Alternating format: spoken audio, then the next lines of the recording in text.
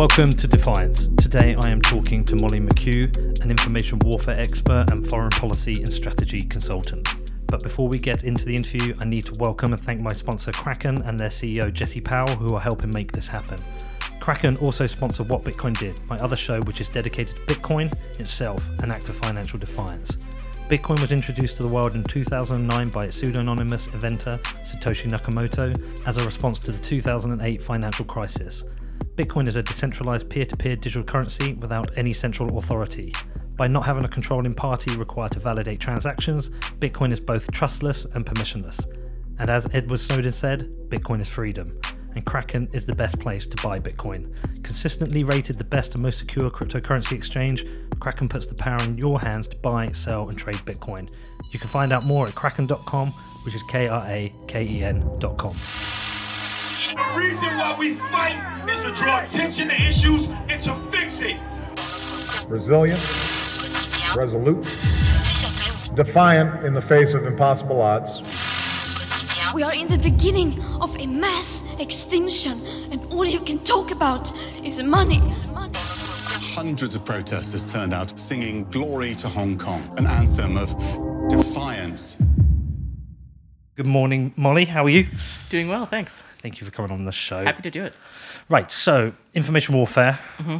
This is your area of expertise. In theory. I've been doing a lot of research. I've got so many questions for you.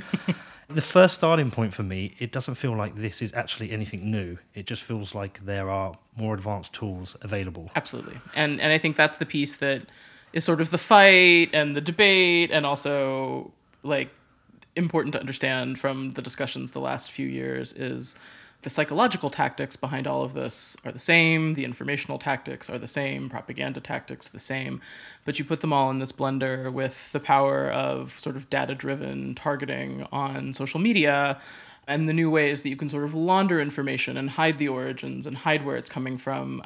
And some combination of all of those things is just incredibly effective. Right, so there's going to be a whole bunch of areas I'm going to want to explore with you, but one of the interesting things I was kind of thinking about when I was preparing for this is that, is it a fight against information warfare, or is it about educating people about information warfare? And I couldn't figure out in my mind which is it, because it feels like something you can't actually beat. I think that's right. I think there's sort of a couple different things in that basket. And I think in terms of defeating it, this idea that there's a counter campaign, no. I mean, once information is in front of you, there's incredibly good studies done of whether it's, selling you a Cheerio or a sophisticated political argument. The thing you see first, you're more likely to believe. And it's really hard to undo that. So I think there is this sort of fundamental truth underlying all of what we're looking at in sort of the information warfare categories, where sure, you can do your fact check newsletters and your like debunk the myth things and like send it, but it doesn't really matter because nobody really reads it or absorbs the content of any of that. Once you see something, it is a piece of the truth of your brain. And so I think that there's sort of that whole thing that you need to accept. And then it's, so what do you actually do about that? And what does it mean? And I think the core of that is just resilience to these tactics is actually knowing what you stand for and what you believe. And there's just been an erosion of fundamental values and beliefs that I think used to be incredibly powerful at pushing back against this, particularly in the West. You see good examples of this in places where there is a more certain sense of history and identity, like the Baltic states, Estonia, Latvia, Lithuania, where there's more awareness of information warfare, but also more awareness of who they are and what is bullshit information when it's in front of you. And I just think there's places where we're much less good at this, and I think the United States is a really good example of it because it's a really open, naive, optimistic country, which is actually sort of a good thing a lot of the time, but it's terrible when it comes to providing any sort of resilience or sort of internal defense to propaganda and people trying to influence you with coercive narrative. And one of the interesting things there is, obviously, in doing my research, a lot of the information I found was related to what was happening with Russia during the elections. Obviously, you're a specialist in that area. But also, sometimes I really enjoy the synchronicity that life gives you. In that a week ago, I discovered the TV show The Loudest Voiced with Russell Crowe playing Roger Ailes. And actually, it was happening internally in the US as well. Many of the tactics that have been employed by Putin were employed by Fox News to, I guess, mislead people and create that division. Do you see a difference between the two? I think there's a longer-term case study / analysis of the effect that Murdoch has had on the Anglosphere writ large, which I'm not going to go into right now. But no, there is this. Again, there's sort of this commonality of psychological tools that are part of politics, that are part of governing, that are part of marketing, that work really effectively. But the core of what was in the sort of Ailes' vision of how to realign conservative thinking in the country is this sort of fear-mongering, identity-based phobias of everything. This idea that if you can convince people of what people are trying to take away from you and talk about it all the time, that it makes them a more compliant, controllable population.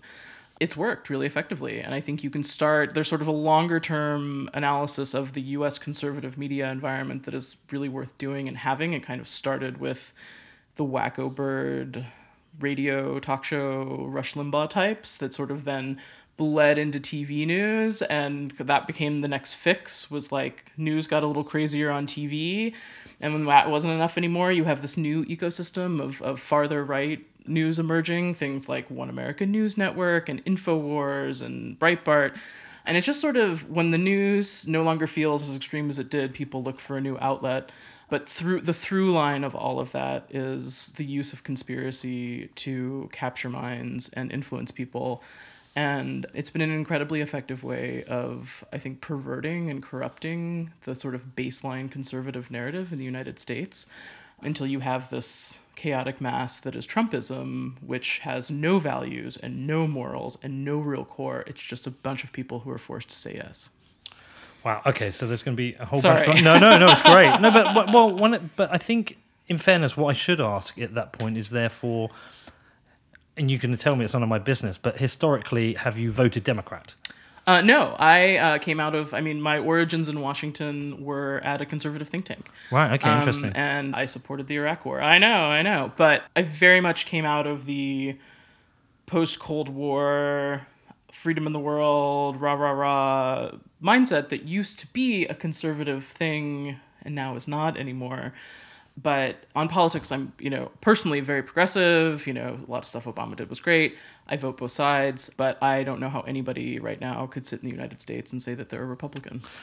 Well, I think one of the things that I've noticed with this is there are certain people who will vote for anyone as long as they're Republican. They're not going to switch sides and they're not going to abstain. Yeah, both sides. So really the fight is always about the middle ground, the people you can sway. But it isn't. And that's the thing that's so interesting about the Trump movement, about the Brexit vote, about the disruptive parties in Europe that are very effectively commandeering governing structures, is that you don't need half, you don't need majority plus one, whatever that is in your country. You need like a radicalized 15%. And if you can get that, you can really effectively disrupt the formation of parliamentary coalitions if it's a parliamentary country, or control sort of narrative within a core in a non-parliamentary system.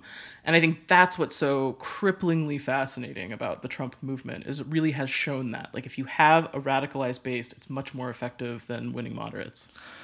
Okay, we're already heading down the rabbit hole with this, and I think it's useful because there are going to be people who are going to listen to this who don't know you. So before we start going into the detail, can you just give me your background and how, what's brought you to this point now where this is what you do, and with regards to information warfare, where do you see your role in this? What is it you are? What are your goals? Yeah. Well, in terms of goals, very much helping to expose what's been happening, help people understand what these tools are and how they work, so that people can become more critical of understanding how people are trying to manipulate them with information. And that can be governments, it can be adversarial actors, however you want to define that. It can be marketing campaigns, it can be political parties you don't agree with, it can be dark, shadowy forces doing all sorts of weird shit. But, I think for now, that has to be the critical goal, is understanding that combining capabilities with older tactics, and it just applies behind a whole range of objectives that are not helping anyone. So I think I came out of school with a couple of Russia degrees, so useful. I finished my master's degree about a week before 9/11. and came to DC about a week after 9/11 because what else are you going to do with your Russian degrees, right? And then ended up working at a conservative think tank, not because I was actually a conservative, having gone to Stanford, not so much anyone is a conservative in California, but because they were there and they hired me. And since that was right after 9/11, I very quickly got shifted into working on Middle East, on the wars, and ended up doing kind of Arab democracy and Iraq stuff for about 5 years. After that, I left, went to work for a small consulting firm, mostly in West Africa. This was sort of the, I just want to get the hell out of DC and do interesting things time period of my life. And then got recruited to go to a bigger firm, and that kind of got me back into the post-Soviet world because my first big project there was Georgia. So I started working in Georgia just after the Russian invasion in 2008 and was there, sort of left the company I was at some point, opened my own firm during that time period, but worked with the Georgians until sort of the end of the Saakashvili administration. So during the time period that was the transition from the war to the interlude to the political war against Georgia, where the Gazprom oligarch took over the country. And so then was sort of in the region working with people who were fighting against the Kremlin through this whole period where the Kremlin was sort of testing and adapting its new political warfare tools, including learning social media, learning how it worked, which they very much learned from watching the Obama campaign in 2008, which was really interesting. But sort of through that whole period, through Crimea, through some of the actions in the time period, and I don't think anybody was really an expert in any of this stuff in 2010 when all of it started, but if you're there watching what the Kremlin does, you have to learn real fast. So now I try to explain Russian influence to people in a way that makes any sense. And what would you say the key difference is between, say, what Russia is doing with regards to information and, say, the US is doing? Because obviously the US does have a history of also meddling in elections and, and propaganda. So what is the key difference here? Personally, what's happening in Russia seems to be a little more sinister. Yeah. Well, there's this, how do you define sinister, right? Yeah. And I think for me, the key difference in the everybody tries to equate, well, everybody meddles in elections narratives is what were the goals. And even if you go to those, I did a radio show with one of these guys once, the academics that do these, well, in fact, Russia has meddled in X number of elections. The United States has meddled in like X-3 numbers of elections. So it's all the same. But when you ask them about goals, well, why were they doing those things? For the most part, what they will say is the United States was intervening in places where they believed there was an interest, sort of promoting a democratic thing or but something more along those lines. Not always, obviously. We have a not great history in Latin America, certainly, but there is sort of a more ideological approach to who we were supporting and why we were doing what we were doing. And I think on the Russian side, the goals are one aspect. It is much more sort of transactional, but there's but how are they doing it and why? And for the US side, it's, supporting political parties and their own operations sometimes. It's, trying to change systems so that there's more competition. It's helping with information support, whatever.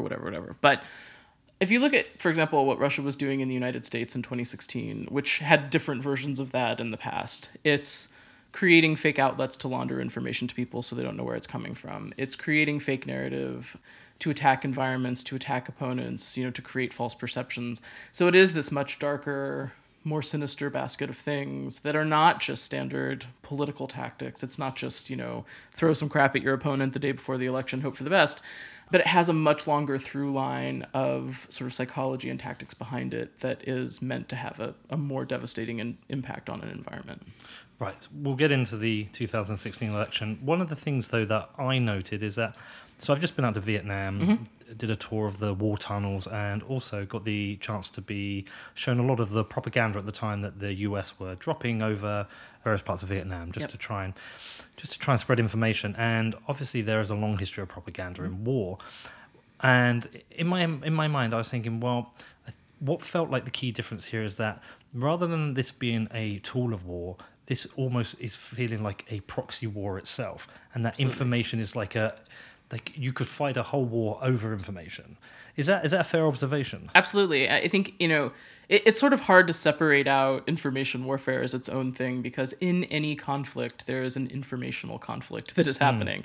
A battle for narrative, a battle for minds, however you want to define it, there is always an information war, and it certainly evolves and adapts in different environments. The pamphlets and leafleting of the old days are no longer necessarily the case, although we still do use that at a lot of places. But But yes, there is always an information war, and I think it's always certainly. I think if you look at Russian doctrine and Soviet doctrine, there's much more of a focus on this because there is this understanding that, as they define it, the spiritual resources of a population matter a lot. If you can't win minds and sort of motivate people, or if you can demotivate a population, you will win. And I think there's always more focus on that in their war doctrine than there is in ours. So you probably took a keen interest in the recent documentary about Cambridge Analytica. Yeah, well, yeah. I mean, I know a lot of the background that went into that, but yes. So one of the most interesting parts of that whole story to me wasn't Brexit, it wasn't the Trump campaign. It's what actually happened. It was in Trinidad, where they actually demotivated a large part of the population to vote because that was the only way that the Indian. I think so, yeah. Yeah, the only way, because they didn't have enough people to win the election. Yep. So they demotivated the population. They had a campaign to not vote, a campaign of apathy. That, for me, was more concerning than anything else I'd seen Absolutely. on there. And this, to me, seems like the commercialization of information warfare. Oh, absolutely. And I think, if you look at what SCL, Cambridge Analytica, was doing, there's a dozen Israeli companies that offer the same types of services. There's some in the US now. There's some in Canada. Like, they all work together. They all contribute to these things. And sort of buried in the marketing materials somewhere will be some form of behavioral engineering is what they're offering. And I think that's what we need to be so focused on about information warfare, is it is not just putting information into a space, but it is about changing behavior. It is about changing how you make decisions for yourself, changing what you do, how you do it. And the easier part of behavioral engineering is, in fact, sort of a suppressive effect, right? Getting you not to do something. It's so boring. I don't feel like going to vote. There's no one to vote for. They all suck. All the oligarchs are the same. Whatever version of that narrative in your country, it is way easier to get people to just be cynical and not care than it is to get people really angry or riled up about something. And it's really effective when it comes to places where voter turnout is critical. In the US, for example, in 2016, there's been a lot of very quiet analysis done on the information that was targeting African-American populations, women, others, but sort of the Bernie supporters, but getting people not to vote for Democrats, basically. And there isn't really great analysis of overall impact of that, but significant.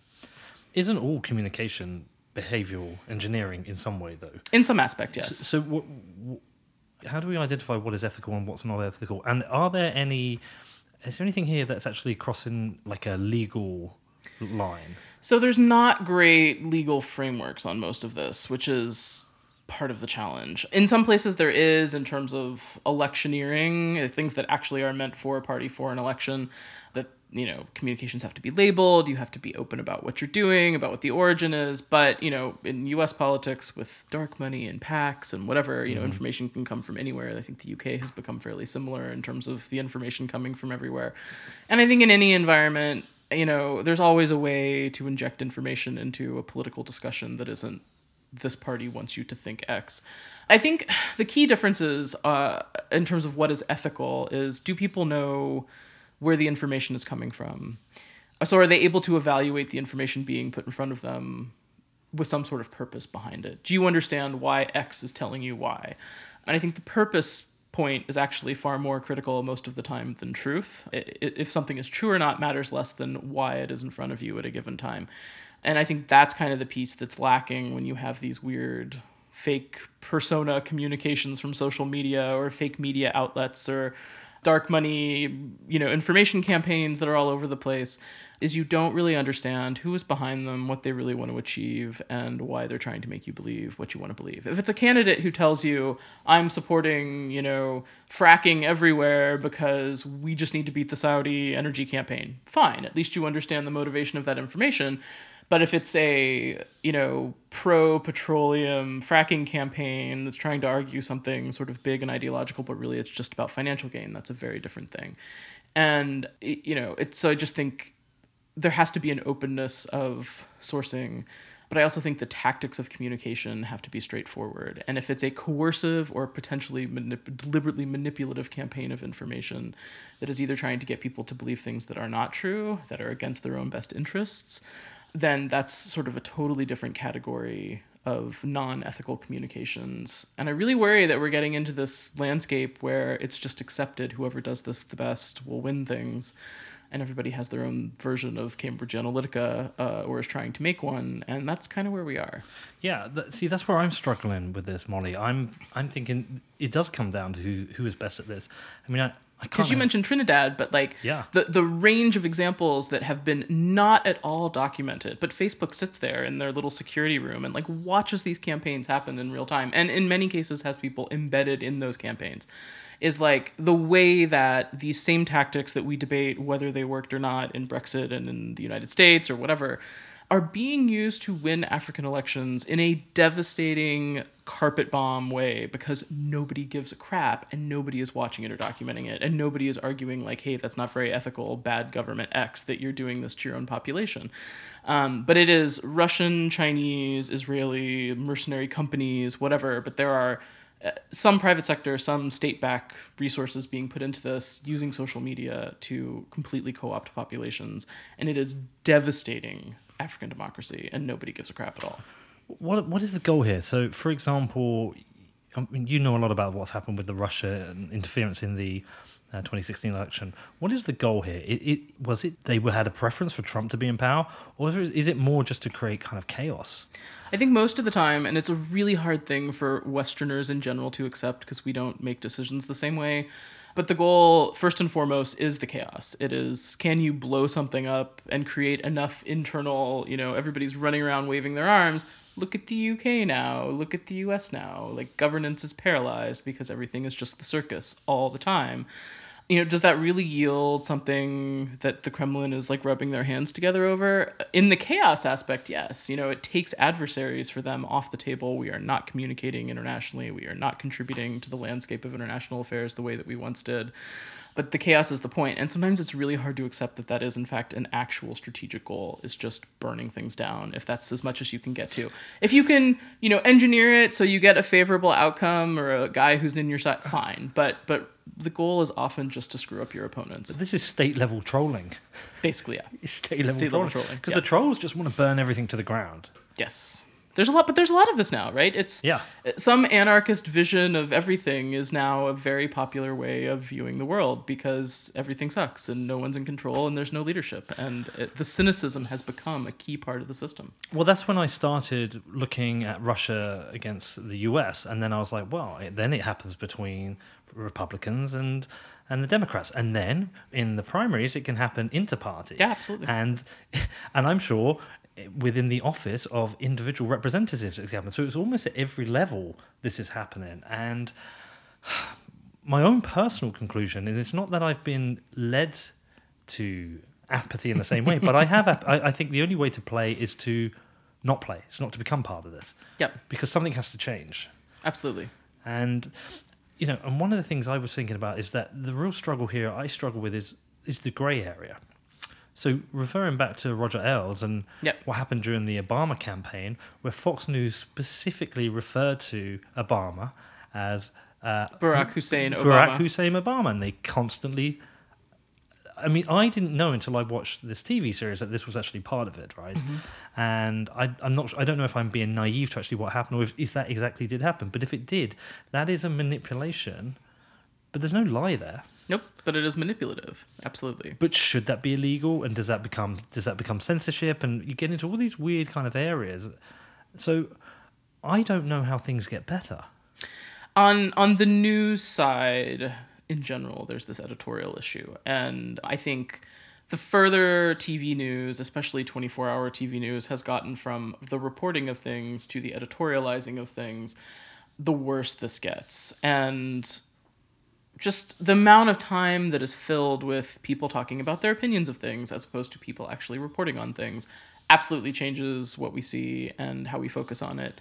So news itself is absolutely broken. And I think there's been a lot of discussion on this in terms of the commercial models behind newspapers and why they're all failing. But there is not enough discussion of it in terms of TV news all being owned by giant corporate, monoliths of some variety that are selling air conditioners or airplanes or something at the top.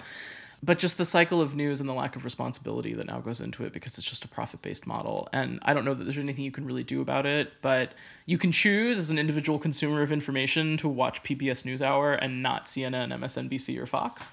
But the purpose of all of it is to create the short cycle of constant, well, I need to see what the update is, I need to see the thing, I need to stay engaged.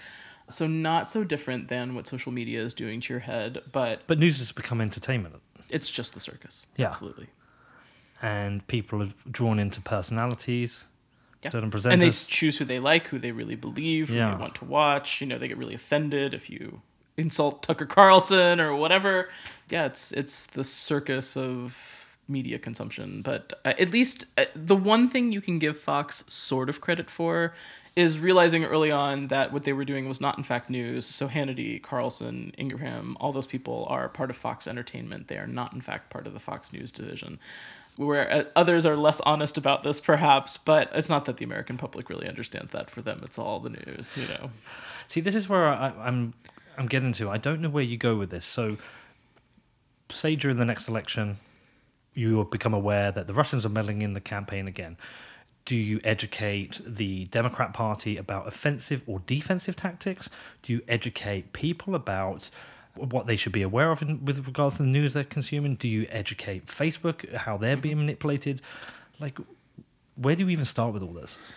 I think a huge first step for the next cycle, which is probably the best you could hope for, is improving the way that what is clearly a targeted information campaign of some variety is reported upon. And I mean, past examples of this would include how WikiLeaks has been reported on, you know, when there's a huge giant scandal story, like a giant document dump. Usually the point of the document dump is not actually anything in the documents, which will be like risotto recipes or something, but the big giant, you know, jazz hands story of the dump means something. And I think news has yet to figure out how to report on something without doing exactly what the thing was supposed to achieve. And sometimes there's this skepticism of the story that's really important. I just, the way that I have had this, I think the best way I can kind of explain this is the philosophical debate I constantly have with reporter friends in DC. There are a number of, I don't know how you want to define them, Russian agents, Russian assets, Russian things, dudes who have been around DC a long time with a lot of relationships, who have relationships because they launder information. They deal in information. And so if you've no idea why this guy who, you know, was a Russian military officer in the 90s is now living in DC as a lobbyist who will hand you a file of information about Al-Qaeda related stuff. But he does. But these people build relationships by passing useful information to journalists who are working in these areas. Often has nothing to do with Russia. Who really knows, right? But if you know a Russian intelligence asset is giving you a story, even if you can verify it, even if you know it's true. Why? Right. Do you report the story just because it's a story? Or do you report that this is a story coming to you from someone because they wanted it to be a story? Like, is there another aspect to that you really need to tell? And some reporters are better about dealing with this than others. Some are just like pass-through shills of bad information. There's a reporter at the New York Times who has a terrible source of information from Ukraine, and he just keeps taking the information and writing about it and writing about it and writing about it.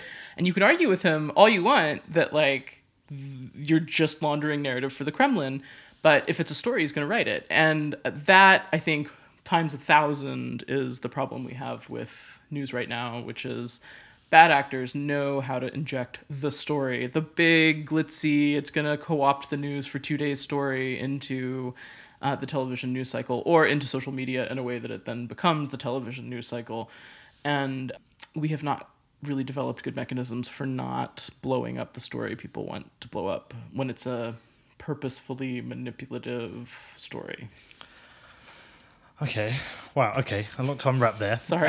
No, it's fine. And also, one of the, again, interesting things, there's so much when you start going down this rabbit hole, is I started looking into how the Russians respond to anything negative. Yep. Whether it was the shooting down of the Malaysian jet over Ukraine, whether it's the annexing of Crimea, whether it was the poisoning of people in the UK, in Salisbury. Like, there's so many things, so many bad things. But there's always a reason or excuse for something else. There's always a diversion tactic. There's almost everything is raised as a potential false flag. Yeah. And I don't know, Molly, I started thinking, fucking stupid, crazy world we're in. This is crazy what's going on Yes. here. And it seems to me like the Russians are getting away with anything. They've been very good. And again, like, I think that a key thing with all of the Russian stuff is they exploit weaknesses in our own systems really effectively. They don't invent any of this. Like, they don't invent our cynicism, but they really know how to get right into the spaces and just rip them apart. And a key one is this one, especially in the post-Iraq War environment or in the post-9/11 environment, but this belief that your own government is a worse thing than adversaries are, which is propagated through Hollywood, through TV, through just about every British TV show. But this, like, you know, it'll be like a double super secret layers of conspiracies, like one government agency conspiracy against another government agency conspiracy. But the answer is always that your own government is terrible. You know, all of this sort of feeds into the same environment of self-doubt and cynicism and disaster that we find ourselves in. But I think the Russians have gotten really good at, I mean, the books are written out. You can find the tactic books of propaganda and disinformation that they have written, like the Soviet ones that have been slightly updated now for the digital age. But, you know, deny, because we, the stupid West, will report the denials as part of our reporting initially, and then it's, you know, just create parallel narrative. You know, it wasn't, the Russians couldn't have poisoned Skripal because they didn't really care about him. You know, it was actually Portendown, the chemical plant near, you know, some chemical warfare site near where this guy, it was actually some UK thing. It was to divert attention away from Brexit. Right. It was exactly. It's just a made up story. It was really the Americans, you know, it was some random dude from Vietnam, whatever. They will just create parallel narrative. And the people who want to believe those things will propagate them all online. And to some people, it makes more sense than whatever the obvious truth clearly is. But there's no downside for the Russians because there's no cost to them to do this. No, and every time you see it, you're like, I don't believe this shit. Mm-hmm. I know I'm being lied to. There's no downside. There's, you know, it's almost like whenever I look at the responsibility of the UN, I just think it's almost like a handcuffed organization which can't ever achieve anything. Yeah, no, the entire structure of the UN, I think, prevents it from achieving very much, yes. How big a role has social media played in this, and how much do you worry about them? Have any lessons been learned from what happened with Cambridge Analytica? Are you seeing any improvements? So on the first piece, how much does it matter? I think the key difference that social media gives anybody trying to influence anyone is that ability to connect directly to your target immediately. I mean, it's an individual level. If you're looking at it as a warfare tactic, it's a nation versus an individual now, not a society, not a nation. And that is so incredibly difficult to fix, to combat, to defend against. But the data targeting that makes this so much more effective, even just the rapid propagation of information in a way you never had before. If you listen to the, you know, sort of 1980s, Soviet propaganda defector videos, and they'll talk about sort of the tactics and the playbooks and what they did. And if you're talking about a huge campaign that was meant to move the needle on the political beliefs of a society or something, but they would view it as a generational thing. You would start here, fund some news outlets, cultivate journalists, cultivate believers, find allies sort of in that area, and slowly over time you would write stuff, get ideas into the space, blah blah blah, and like 15 years later, maybe you have a population that believes in that stuff. You can do that now in 6 months. And this sort of that short circuit on the cycle of moving beliefs is incredibly effective. Do you feel there's any need for a change in regulations with regards to social media platforms? Yes, but I'm not exactly sure how. I think right now we're locked in this fabulously bullshit cycle of the social media execs go, oh my gosh, we didn't know. Just tell us what you need and we'll fix it. And lawmakers who are not tech people at all cannot possibly tell them what they need. So they sit there and there's like this dumb cycle of like everybody pretending they don't know. But I'm really tired of the tech execs who know exactly how effective this is, because this is what they have been selling to people for the last 5 years, at the very least, pretending they don't really know how effective this is. Where's your internal research, Facebook, showing exactly how you know how this targeting works? Like, you've done it. You've paid a lot of people to do it. Don't sit there and say, like, oh, we didn't know the Russians were going to do this, you know? So I think this like, oh my gosh, it's our first day, just needs to stop. Like, they need to stop. And like this fine that Facebook got from the FEC in the United 5 States billion. recently, it should have been $50 billion. It should have been like every free dollar of cash they had. Otherwise, it means nothing to them.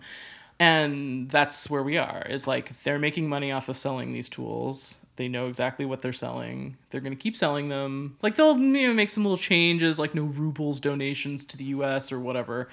They'll make some little changes around the edges and then only put out enough data to incredibly controlled analytical interests who are reporting on sort of they're now like, look, we're funding researchers to report on what we're doing.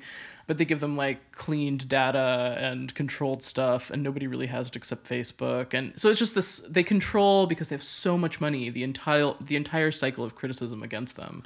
And of course, political donations to everyone. And I just think no one really cares about this. And so many politicians now fundamentally believe, or if they themselves do not believe, their campaign managers and their parties believe, we just need to do this the best because this is now how you win.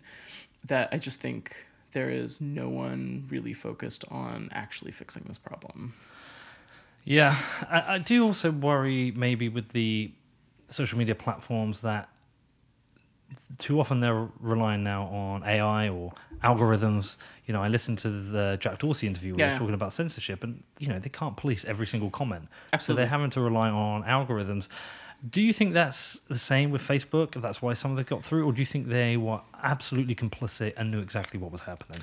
Well, I think the Facebook cases tend to be different in that they give you a little Facebook person to sit with you and make your campaigns more effective. So they really have absolutely no plausible deniability on any of this, because whether you're talking about the Trump campaign or Russian companies or, weird campaigns in Kenya, most of the time there's a Facebook employee sitting there advising these campaigns. But is this some 25-year-old who's helping them set up campaigns and create campaigns who really doesn't have the experience or the skills necessary to understand this is manipulation of the people? Like, but has again, it fallen between the cracks? Sure, but then that's their excuse, right? I mean, if you look at the Great Hack, at the Cambridge Analytica stuff, and all of these fabulous personalities that have come out of it, where, like Christopher Wiley, Brittany Kaiser, whatever, where these people made the money and now get to stand outside and go, oh my gosh, like, what we did was so bad, but, like, we're going to set up another company and do it again. Oh, so Brittany's becoming a activist for privacy. Sure, but... How do you feel about that? But... I'm always up for a good redemption story. I think in general there needs to be accountability for what people have done. And I think in general, especially if you've spent any time in Silicon Valley, the mindset there is not should you, it's can you. And that will always drive innovation everywhere in science and everywhere else. But I think the entire Silicon Valley, once it becomes information, once it becomes data, driven everything, is so unethicked. There has never been, a first meeting of like all the geneticists who got together and kind of made a loose code of conduct because they knew it was going to freak everybody out. And, you needed to have some parameters that you're operating inside, or your entire science was going to be thought of as like weird, kooky shit. That's never happened with Silicon Valley. There is no ethical code. There are no morals that they operate by. And on data, sort of data harvesting, data targeting, data profiling, surveillance state, everything on up to China's social credit system, there has been very little accountability for the dystopian level of reality that they are building, mostly because they know no one understands it or what it really means. And by the time we get there, it's kind of too late to undo it. They get around a lot of this by then trying to become useful to police and governments, and, they're very effective at doing that. And in the US right now, there's been not a lot of attention to the fact that in the mass shooting environment that we now inhabit, that there are more people using sort of social media information combing tools to target potential threats. It's not always people that are reported by neighbors or friends or loved ones who are like, hey, Johnny's going to go shoot somebody up. And no one cares because we're so tired of the mass shooters. But predictive policing is incredibly creepy, and we need to pay more attention to all of this stuff. That's a Minority Report. Yeah, but it's totally accepted. And in the US, you have Amazon doing some aspects of it, Palantir, which is Peter Thiel's creepy company. Yep. there's at least 2 more that have these enormous, and for them it's like, oh, we're going to give you our free thing, get like all of the data that we're using to train our algorithms and blah, blah, blah, blah. But this is a conversation that everybody really needs to be involved in. And usually it's one police commissioner or like a city council guy somewhere who signs these contracts. But when we're getting to the level of predictive policing, of whether or not you believe, if data can show a person has a predilection to commit a crime, this is completely anti-democratic. And we need to have national debates about this. And we're just not there. And I think that's like the far offshoot of social media targeting you with ads, but it's very much in the same bucket of things. What characteristics do you present online that can be used to target you with stuff? And none of that, like no piece of that spectrum has been discussed in any real way by anyone. So how do you change this then? How do you make the debate happen? Because I think we need some defectors, right? Maybe it's Right. Brittany Kaiser, maybe it's someone else, but you need more people who have been in this to come out and say, you know what, the money from this isn't actually the most important thing. Like, we can either use these tools responsibly or we can all become the China surveillance state. And I don't really think, if we're looking at the Brave New World, 1984, Fahrenheit 451 universe, right? None of us are the guy who's on the outside, like, holy shit, the system's going to kill us, right? We're all the people consuming the four-walled TV, like, complacent to the environment that we now live in. And we need to stop that because we're really at the edge of this thing where a tech data-driven universe becomes a kind of dictatorship we have anointed ourselves into, or we can continue to live in free societies. And right now, we're silently making that trade of giving up freedoms for stability, for products, for communication, for whatever, and not really understanding what that trade is. But why is there so much apathy? Because we're all aware of what's happening. Yeah. That's not true. I think if you ask an average person in the middle of a country somewhere, do you understand that all these free services you think you're getting are actually, like, you're paying for it with data, like you're paying for it with I your privacy? agree with Like, that, people don't understand any of that. But what my point being is, like, how many people will watch The Great Hack on Netflix, but they won't close their Facebook account?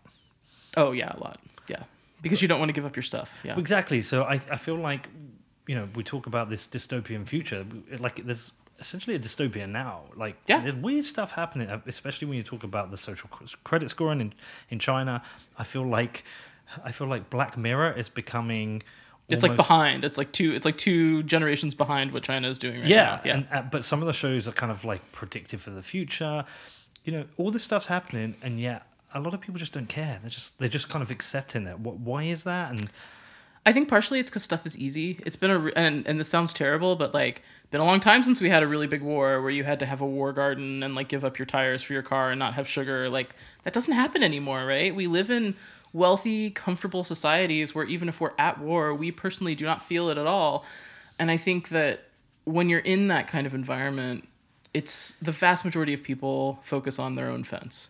Is my family doing okay? Am I doing okay? Are we okay? Is everything all right? Then fine. Like, I don't really have time to fight these other fights. And that's fine. Like, that's how society works, right? People focused on little communities that work well together. But right now we're just lacking the big level leadership that used to ask these questions, that used to care about these things. Like, there's not a Churchill or a Roosevelt in the wings anywhere that I can see. And there's just, like, we're faced with these huge challenging questions. And if we go into this era where we're looking at climate change, at huge population issues, but at the century where AI becomes a thing, where genetic engineering and cloning and like all sorts of things that can be wonderful or fucking terrifying. Yeah. We're at the edge of all of these huge, the end of work. What are we going to do with all these freaking people when nobody needs to do stuff anymore? We're at the edge of all of these really big questions. I'm sure every generation feels this way, but we're at an accelerated exponential scale of this that we've never had before, where right now, countries like Russia and China really want you to believe you can tackle all of these challenges better with central control because screw the people. The people are going to make the wrong decisions for themselves, but a centralized authoritarian thing can do it much faster and more effectively. And you see this even from green groups that are like heralding China's, steps to combat climate change, where it's like, are you freaking kidding me right now? But the problem is that view of it would actually be better if there weren't the people, if only a few wealthy, smart, talented people made all the decisions for everyone, is very much echoed by the new Uber elite that never existed before. Guys like Bezos is not so bad, but like guys like Thiel and the Facebook guy and whoever else who have silly money, who have I can go live in space if I feel like it money, who really believe that democracy is dumb, that people are never really going to make the right decisions for themselves, and that at some point, like the smart, wealthy people who actually have a stake in this game are going to need to get together and make all the decisions for everybody else, and that's going to be the future. Like, we're at the edge of this being a real thing, and people need to understand what that means, which is like Soylent Green becomes more of a reality, right? But this idea of like, who's making the decisions about population reduction? What does that actually mean? This is something we all need to be engaged in. And it's a very real, like our generation, our children discussion. And I just think nobody is really focused on how close we are to beyond dystopia. I don't know what the next step of apocalyptic dystopia is, but we're pretty close. I do find Peter Thiel concerning. I mean, I watched the documentary how he shut down Gawker, and I don't support all of Gawker's news and editorial choices. I think some of the content they put out was terrible and just a bit shitty. But at the same time, I think you have to support a free press, and he closed down a free press. So I find Peter Thiel concerning. And also he supports a lot of guys that are really big on genetic profiling. Yeah, it's very weird. Well, so quite Modern interestingly, eugenics. on my other show, I just interviewed a chap named Balaji Srinivasan. Do you know Balaji? Okay, so he's a Silicon Valley investor. He's involved in Coinbase, and Andreessen Horowitz. An interesting part of that conversation that we had, you might actually quite enjoy it, is that he talked about social media CEOs becoming de facto heads of state, because they have the ability to control so much of the narrative. Absolutely. And so much of the message. Zuckerberg believes this now. I think Dorsey is a weirdo who doesn't really focus that much on it, but you see this in Zuckerberg and how he like sometimes he tries to reinvent himself. There was this moment where he was trying to become a political thing in the US, which just failed miserably. But I think there's a point at which you realize, well, I already control so much more than a government would do. I think Facebook, I don't know about the other ones, Facebook 100% understands our competitor is not another company, our competitor is governments. And they act like it, the way that they act in Washington, the way that they act other places. And it's absolutely something we need to pay attention to. I think Google and Amazon are of scale to that, but act in different ways. But Facebook is a very challenging one. And you're exactly right, because of this narrative piece. It's not just the data. It's not just everything else. It's this, I mean, Facebook is not trying to do deals with the American government. It is not providing cloud services for anyone. It's this totally separate thing. Zuckerberg very much believes it should be a separate thing. He believes it should be as powerful as it is. But, there's a clear vision behind this idea of sort of a supranational structure that's more important than nations. He talks about it very openly. Have you followed the Libra announcement and what's going on there? Yes, a bit. I mean, I don't know all the details. I know that no one thinks it's a good idea except Facebook. But one of the quite interesting things there, where you've talked about them being separate from government, is that they probably won't be able to launch this without having some relationship with the government. It's almost certain they won't. And I feel like the US government's in a tricky position, because if they don't allow this, they're given a head start to WeChat and Alipay. So there needs to be some form of digital currency, which is probably a corporate currency rather than a government currency, to compete with that. And they're in this very tricky position. I don't know how this is being evaluated. Yeah. In the US. I know it's, in general, there's extreme cryptocurrency skepticism in officialdom in the United States. I think if you give Facebook a framework through which it can evade international banking of any kind, that we're entering a new realm of dystopian stuff. Yes, I understand this exists in China and other places, and again, no one really understands why it's important.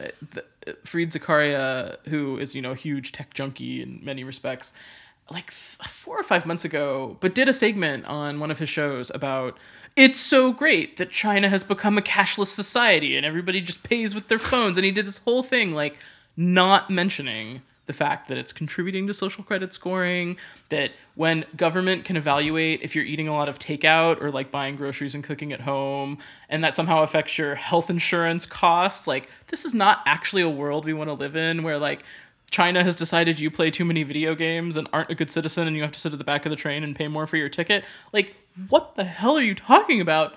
But aspects of that are being normalized in how we interact with things already. And how widespread is the social scoring system in China right now?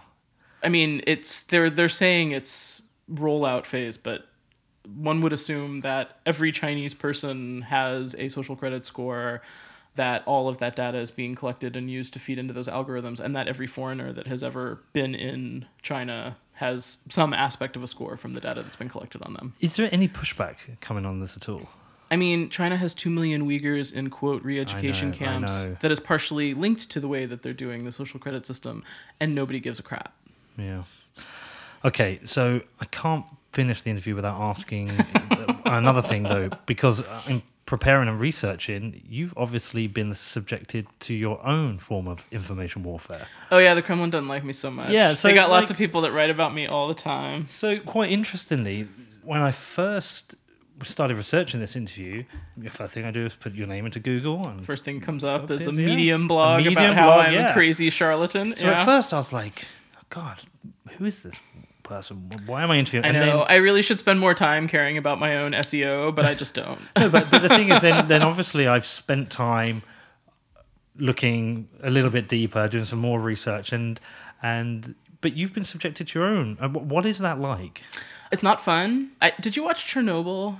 Yes, I did. Fantastic. So amazing. I know. Yeah. No one can stop talking about it in my part of the world. But have you been onto YouTube and watched the old footage from the time? That's what blew me away. The actual similarities. They did such a good job with the visualization of that show, with the writing of the show. I mean, I can't say enough good things about that show. Yeah, it Russia's going to make their own version. But in like of course they will. The version where it was a secret, like it was the CIA blowing up a secret lab under Chernobyl. Yeah, sure, it was sabotage. It was all sabotage. I have a funny story about that actually that relates to information warfare. But I think it was in the last episode, but it was, sort of after the trial and the whatever and sort of the internal thing that was happening, they sort of take the guy away and someone explains to him, no, we don't want you to be a martyr. It's much more effective if we just disgrace you. Like, we will discredit the hell out of you, and that's much more effective for us. And that's totally true. And the Kremlin knows it. And like the Russian on Russian violence is something we talk about a lot, like the number of dead Russians that just turn up everywhere having committed suicide by stabbing themselves 56 times or shooting themselves twice in the back of the head. Like, sure, it's a suicide. And nobody really cares because it's Russian on Russian, and we're not going to get into that. But it's very hard to replicate that with foreign opponents. And that's where you see, at times you'll see things like Bill Browder, like others, where they'll just embroil them in these legal scandals forever until everybody sort of assumes, well, Bill Browder must have done something wrong or there wouldn't be all this. But we like him anyway, But you sort of erode the narrative on the people over time. But disgracing opponents or discrediting opponents is far more useful for them than creating martyrs of whatever ilk. I don't necessarily mean dead, but this like eroding confidence in people who stand against them. And it's consistent. They're very consistent about attacking people that talk about what they do, that explain how they do it, that explain why it's effective, that are listened to by serious people. And that bothers them. It has always bothered them. When I worked in Georgia, they couldn't figure out why the Georgians listened to me, because who the hell am I? I'm not a former something. I didn't work in government. Like, it bothered them, but they kept quiet because they didn't know who I was. And when I got a little more exposure on what I was doing, they just went after me. And they can. I'm not in an institution. I have no protection. There's no one who's going to come out and defend me. So getting stupid guys to write stupid blogs, whether they understand why they're doing it or not, constantly updating it with like updates on whatever shoes I'm wearing that day or something, is a way to sit there and create the narrative on your opponents so that people Google it and just say, it's not like they really care if you believe I'm a charlatan or not, but they do care if the initial impression is like, ugh, we just don't want to deal with this shit. And I get that a lot, where like there's a bunch of projects and things that I should be working on, that I should be contributing to, and the answer is essentially like, we really don't want to deal with the level of shit we're gonna get from them, so we're just like not going to do it. What's the level of shit I'm going to get after this then? It depends. I think for you, if you're just putting out a thing, it'll probably be okay, but you'll probably get trolled a bit on social media. But if you were offering me a job of any variety, there would suddenly be dozens of people calling you, explaining why I'm a charlatan and a fraud. And it does get really frustrating because there's not much you can do about it except work with people who know you, except find references who can, you know, push back against that. But it's incredibly damaging. They know exactly how effective it is, and they will. But the thing that I think is so amazing about it, and the point I'm constantly trying to make to people, is who the fuck am I?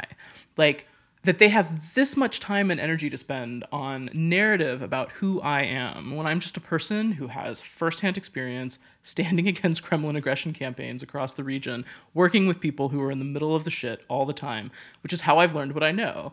But I'm not an important person in the sense of someone they should be spending this much time on, but they will, and they will do it for someone much less important than me because they can, and they don't care, and they would rather that everybody be confused and in the circus.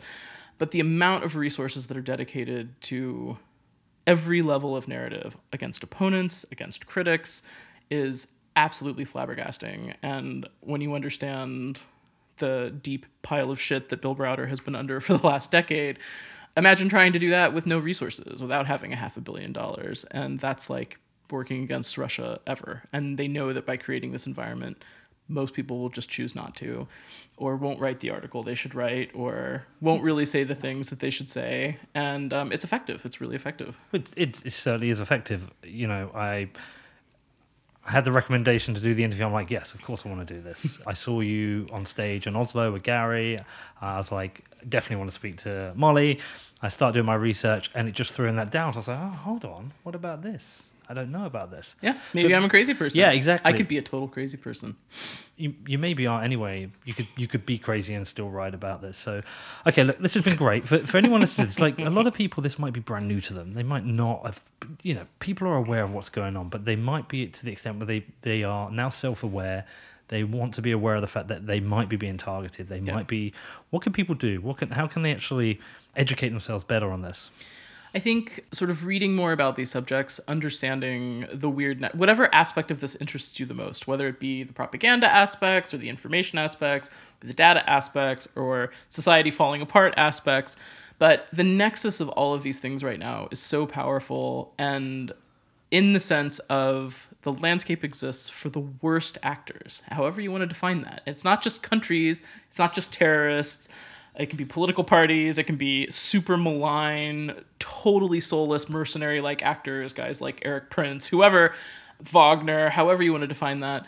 The worst possible actors are the most active and enabled in defining the space. And there is an absence of moral, ethical leadership in understanding these critical juncture points that we're at in trying to define what is ethical AI, what is the ethical use of data, what is the ethical use of people's information, which is essentially our labor. Like, there is no labor anymore. It is just data. It's all being taken from us for free and creating tremendous amounts of wealth for other people who are then defining the societies that we live in and the rules that we need to play by. And I think having any vague leader that would explain any of those dynamics in a helpful and clear way would be great. But in the meantime, people need to understand that for themselves and just understand that this is an incredibly powerful system of control, and not just mental manipulation, but of controlling people and populations. And looking at the Chinese social credit example is one piece, but then applying that to your own reality. You know, if your healthcare provider is giving you discounts for entering when you're going to the gym or wearing a physical tracker device on your wrist, or what, that's exactly the same thing as social credit. And I think just understanding the way that you fit in data harvesting systems and what that is doing to society. You don't really need your Alexa listening to you all the time, and you don't really need that Ring doorbell that is, you know, providing information to police officers. Like, you don't need these things. You don't need to volunteer to be part of the police state that companies want to create. I just think we're not aware of that. We're really excited about technology and convenience, and I think understanding that there's trade-offs that you pay for that is sort of a first critical step. But understanding more about the space and choosing leaders who are effectively going to be in that space and helping to define the societies that we're going to live in. Because right now, it's just a bunch of clowns sitting around having the loudest party. And we need people who are capable of understanding these juncture points that we're at and also providing leadership through them. Amazing. Okay. And if people want to follow your work, where can they do that? The best thing is I'm on Twitter at Molly McKew, Mollymckew. That's the easiest way. Right. And I will share that out in the show notes. Thank you so much for coming on. Thanks for having me. Thank you for helping me understand this. I hope it helped. Thank you for listening to Defiance. I do want to just say a massive thanks to Molly for agreeing to come on the show, and also a thanks to the team at the Human Rights Foundation for helping me coordinate this when I was out in Taiwan.